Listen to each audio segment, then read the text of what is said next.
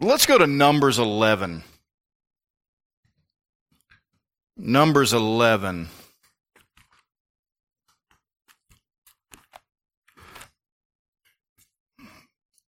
Some of those precious gifts that God has given to me over the years has been when He said no. I didn't always see that when it happened, but I am very thankful that I serve a God that's not afraid to tell me no. Amen. Some parents have a hard time with that. I confess to you, of the two of us, I struggle with that more than my wife does. It's been said my wife has the gift of no, the spiritual gift of no. She's very good at it, and she has all kinds of creative ways of saying it. One of the most dishonest ways is I'll think about it or we'll see. Now, Claire understands that means no. Asher hasn't figured that out yet. Yes, she's going to think about it. And I'm like, son, don't get your hopes up.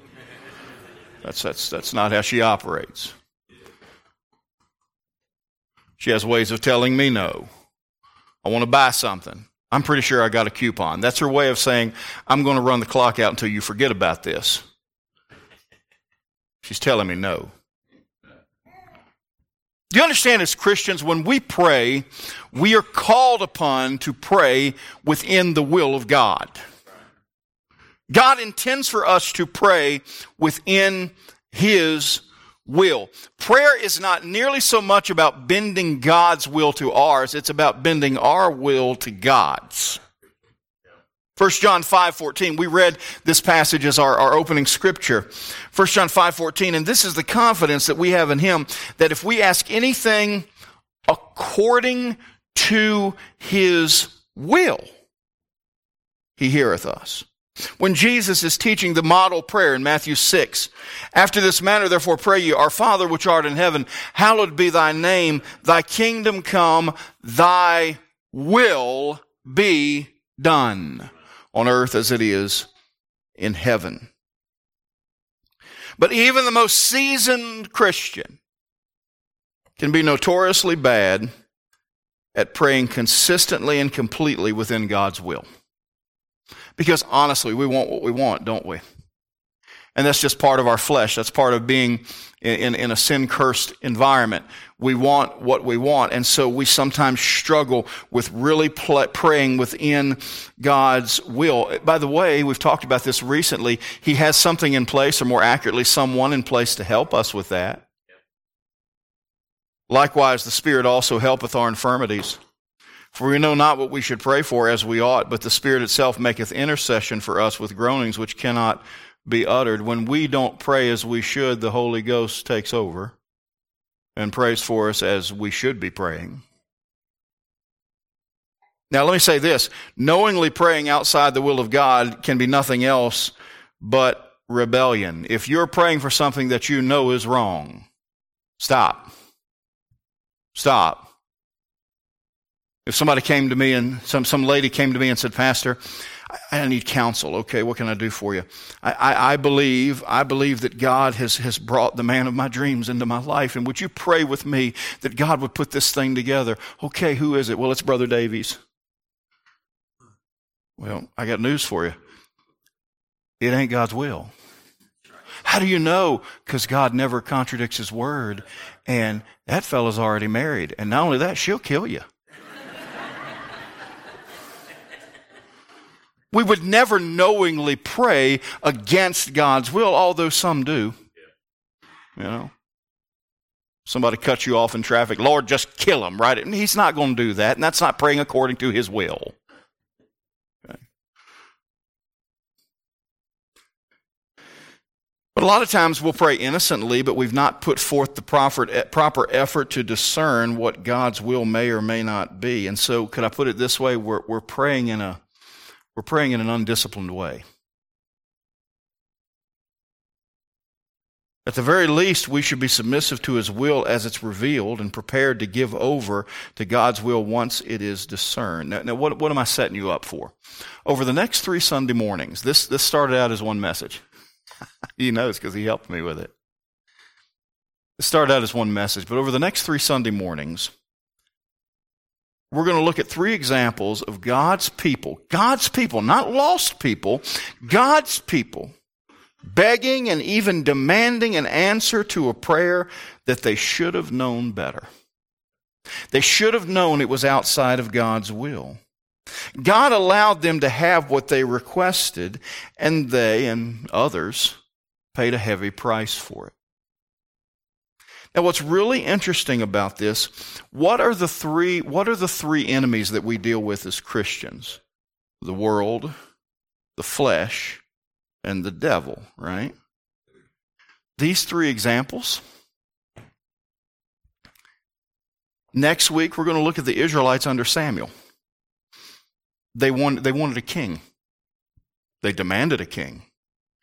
Was that God's will for them? It was not. But they insisted. Why?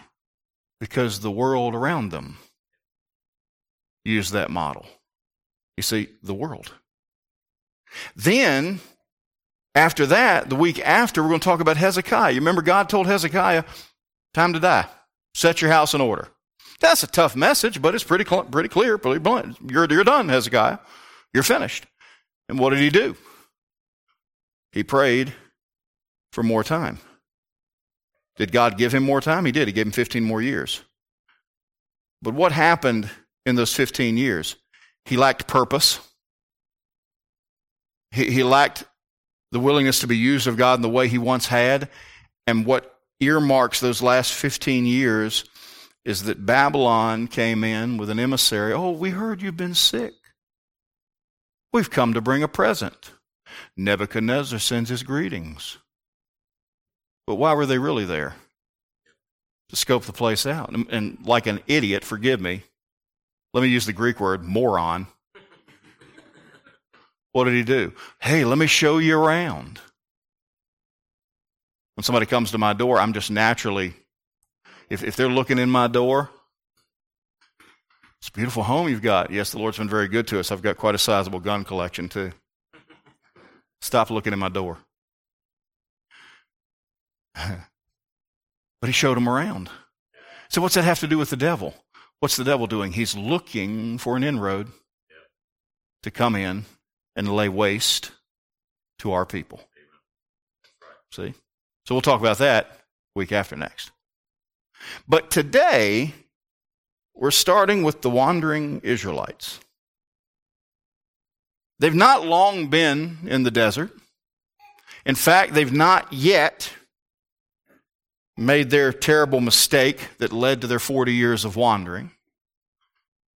But they're already sick of manna. Manna. Bread from heaven. It's round, sweet, light in color, melts. Tell me that's not a Krispy Kreme donut. I love Krispy Kreme donuts fresh off the belt. I'm like that one guy that said, I just want to lay on that belt and go under that glaze. Just obviously I do like Krispy Kreme. No, I like manna. I like manna, y'all. Let's make it spiritual. But you know what? I would imagine at some point, maybe, I've never really tried, maybe I'd get tired of them. It'd take a lot. But I'd maybe get tired of them at some point. So what'd they do? They started to complain, and they started demanding, and they started asking God for something else. They wanted meat instead of manna. So while the Israelites under Samuel demanding a king speaks to the world, and Hezekiah requesting more time invites in the devil, what does this speak to? The flesh. Interesting how that all works out, isn't it? In each of these messages, we're going to endeavor to use the same approach. It's going to be the same outline every week. So you only need to take notes once. Okay? The same outline every week. We're talking about when wrong requests are granted. Because does God sometimes grant requests knowing they're not what's best for us? He does. Sometimes He lets us fail. How many of you as parents have done that with your kids? I want this, I want this, I want this. It's not what's best for you, but I want it, I want it, I want it. Okay. I really want to play with that bumblebee. Not the best idea. I really want to. Go ahead. You'll learn, right?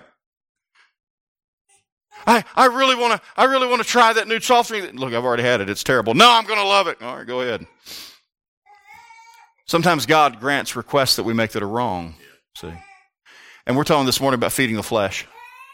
We're talking about feeding the flesh. These Israelites have not yet manifested the great sin of unbelief that would leave an entire generation dead in the sands after wandering for 40 years, but already they're manifesting a murmuring spirit that would be their undoing. And we're going to have the same outline. We're going to ask 4 questions regarding these requests. What was it? What was the request? What was wrong with the request? What contributed to the request? And what resulted from the request? Every week we're going to look at it from that perspective. So let's start with this one. Father, help us, I pray.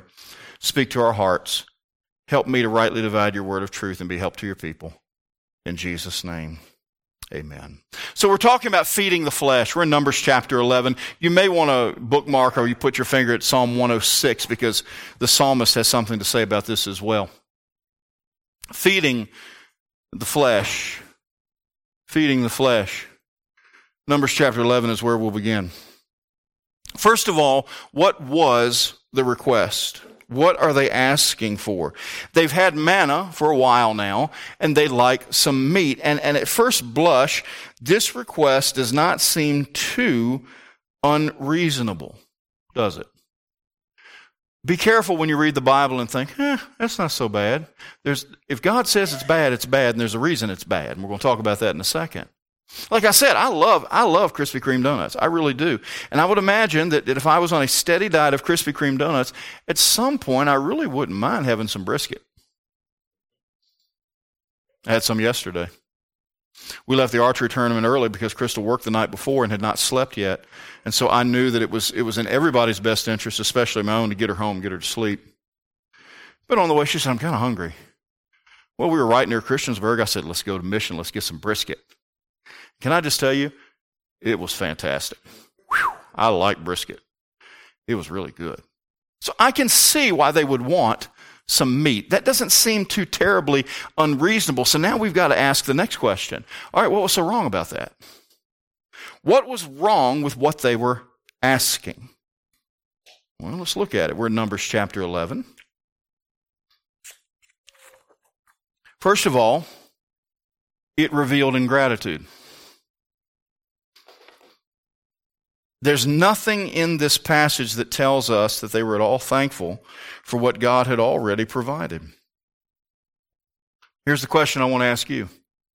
How often do we ask things of God with little to no regard of what He's already done for us? I need this, I need this, I need this, I want this, I want this, I want this. But we've not taken the time to thank Him for what He's already done. Ingratitude. There was another problem with the request. Number 2, first ingratitude, but then number 2, idiocy. Look at verse 5. We're in Numbers chapter 11, verse number 5. Listen to what they say. We remember the fish which we did eat in Egypt freely, the cucumbers and the melons and the leeks and the onions and the garlic. Now, I like all of those things. But now is our soul dried away. What are they saying? The way we lived in Egypt was better than what we have now. And can I tell you, friend, I don't know any other way to look at that statement and to look at that mindset and say, that's idiocy. You were slaves. You were being beaten. You were being tortured. You were literally being worked to death. You were thought of as subhuman. When you got ill, it didn't matter. You better show up.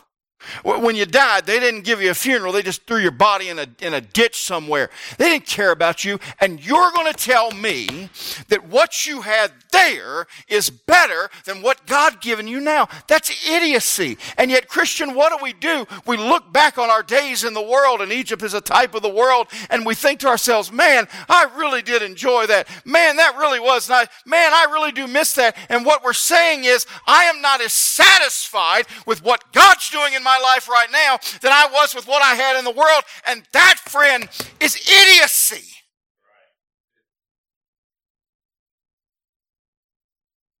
What's wrong with this request? Ingratitude? Idiocy? I'll tell you what else it displayed. It displayed ignorance. Look at verse 6.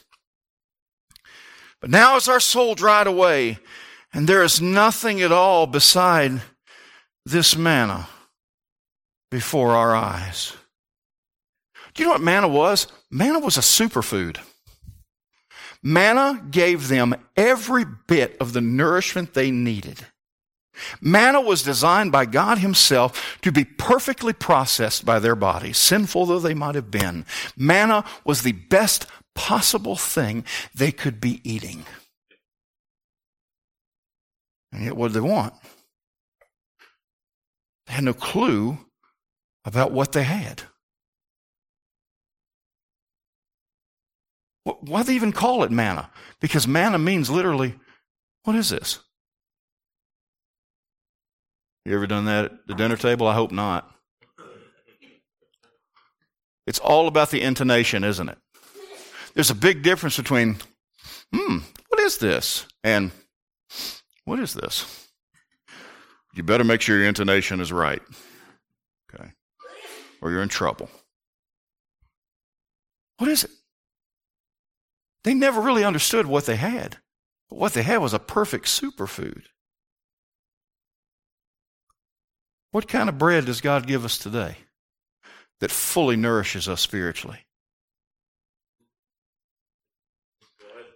Well, I tell you, some of us would rather listen to the tripe of the world and ingest that because we frankly don't know what we have. It's a superfood, y'all. And that leads us to the fourth problem. What was wrong with the request? It displayed ingratitude, idiocy, ignorance. You know what else? It displayed idolatry. Because they elevated the passion of their flesh above the provision of the Father. What they wanted in their flesh was more important to them than what God was giving them. And we do that all the time, don't we? Hold your place here. Look at Psalm 106, verse 14. Psalm 106, verse 14. It says, "But they lusted exceedingly in the wilderness and tempted God in the desert."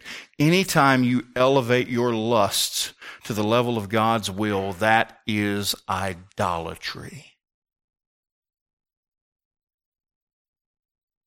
So hopefully we've established, okay, we know what the request was, and we know what was wrong with the request. So now we want to know, well, how did they get to that point? What contributed to that? What made them ask for such a dumb thing to begin with? So that's the third question. What contributed to the request? Well, two things. One, associates. We're back in Numbers chapter 11. Look at verse 4.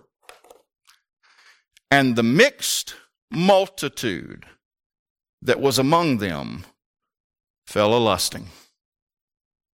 And the children of Israel also wept again and said, Who shall give us flesh to eat?" Who were the mixed multitude? They were non-Hebrews, most of them Egyptians, who joined the Jews in the Exodus. They left when the Jews did. Why? They were more interested in escaping God's power than they were embracing God's power. Now, what do I mean by that? Let's say you live in Egypt, and you've just seen 10 plagues come and go, and you've seen these Hebrews come out of it unscathed. There were flies all over my place, but over in Goshen, they didn't have one. There was darkness everywhere except in Goshen. Water couldn't be drunk here, but I'm going to tell you, they were drinking it in Goshen. So after that 10th plague and the firstborn are killed, you look over at Goshen and all of their children are safe. And Pharaoh has said, just get out of here. Take what you want and go. And this mixed multitude said, hey, I'm scared of staying here because of what's coming next. So I'm going to go with them. I'm not embracing God's power. I'm trying to escape it. I want to be with them because I want to benefit from what they benefit from and avoid where my life is headed. And Christians, we've got people like that all around us in our churches, in our Christian schools, in our Christian universities. They're not interested in embracing the power of God in their lives. They're more interested in escaping whatever bad things they think they get away from by being there. And these people are not helpful as Christians. We're two Christians, really. It goes back to what we've been saying over and over again. It cannot be overstated. Be careful who your associates are. Where did this discontent come from amongst the Israelites? It came from the mixed multitude. They're the ones that were lusting. They're the ones that were unsatisfied. And it spread. Your kid starts getting a bad attitude. The very first thing you need to do is see who they've been hanging around. The very first thing. What contributed to such a request? Their associates. Then go back to Psalm 106. Hold your place in Numbers. Go back to Psalm 106. Second contributor. Associates. And then amnesia. You ever get amnesia? I'm there, y'all. I forget stuff all the time. My wife mentioned somebody in our church that was going to help her with something. And she called out her name, and I said, who? And she looked at me like I was crazy. And she called the name again. And I'm like, oh, I don't know where my mind went. I just for a moment forgot. Happens to me all the time in class. Some of these kids have been with me since I got here. Isaac will tell you, I have moments where I call on somebody in class and I'm like, I know all about you. I know your parents' names. No idea what your name is in the moment. I might need to go see a doctor. But I'm not talking about little things like that. I'm talking about Christians getting to the point where they just forget God. He's just out of their mind. Look at Psalm 106, verse number 13. They soon forgot his works. You know what they forgot? They forgot God's strength. And then it says they waited not for his counsel. They forgot God's sovereignty. And when you forget God's strength and you forget God's sovereignty, you start praying things you ought not pray.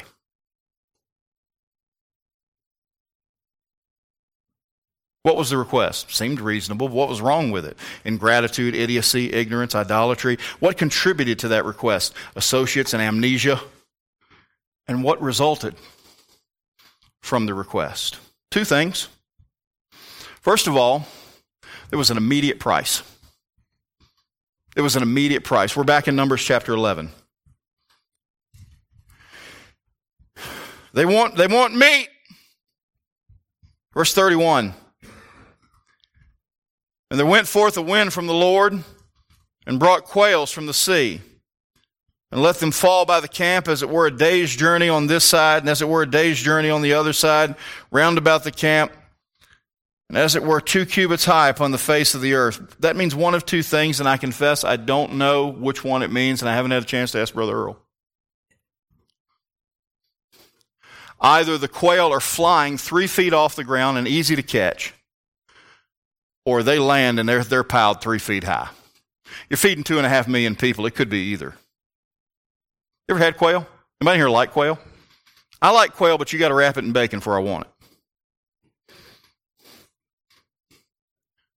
But quail was meat. They wanted meat. God sent them meat. And then it says something interesting. It says verse 33.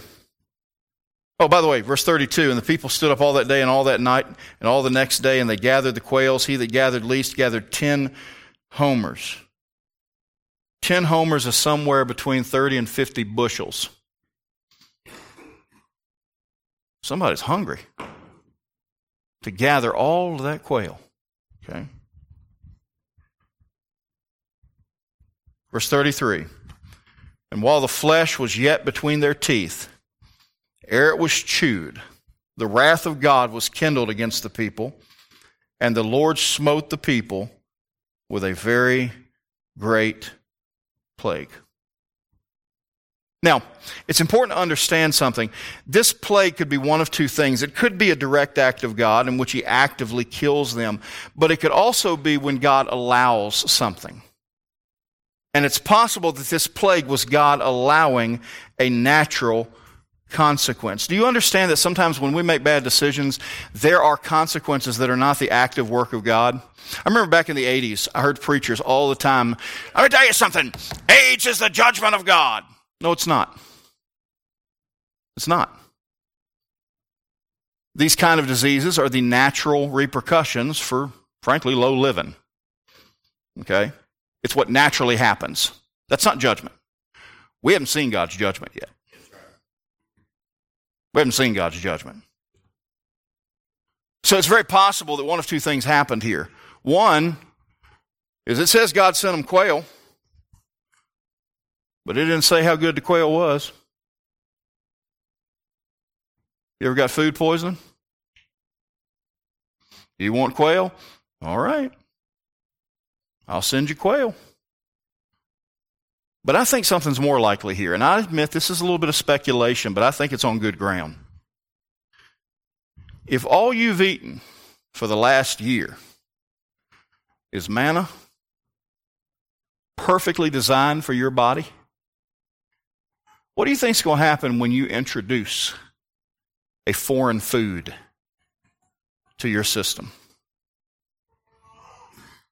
You see, they weren't made for quail.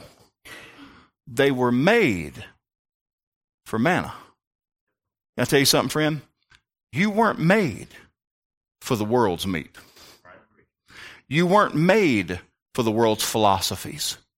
You were made to thrive from the Word of God.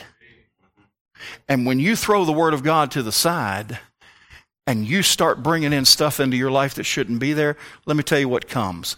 A plague. An immediate price. You start feeding your kids with the world's philosophies, you'll kill them.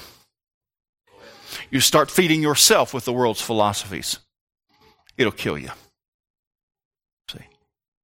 There was an immediate price. And there's always a price to be paid when we reject the perfect food of God's Word in favor of the poisoned fruit of our lusts. But then number two, there was an immediate price, and then there was a long-term punishment. Go back to Psalm 106.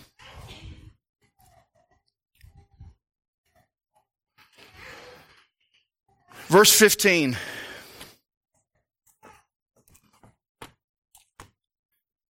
And he gave them their request. Gave them what they asked for.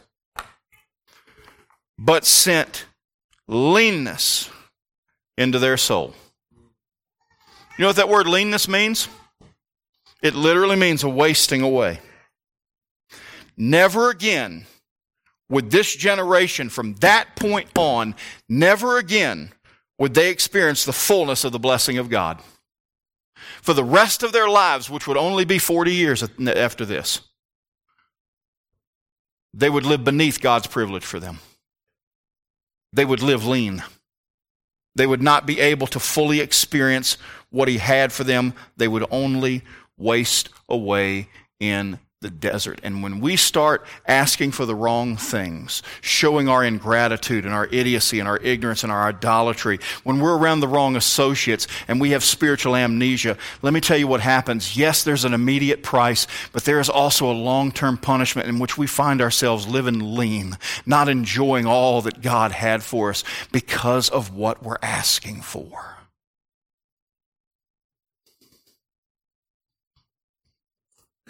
So what?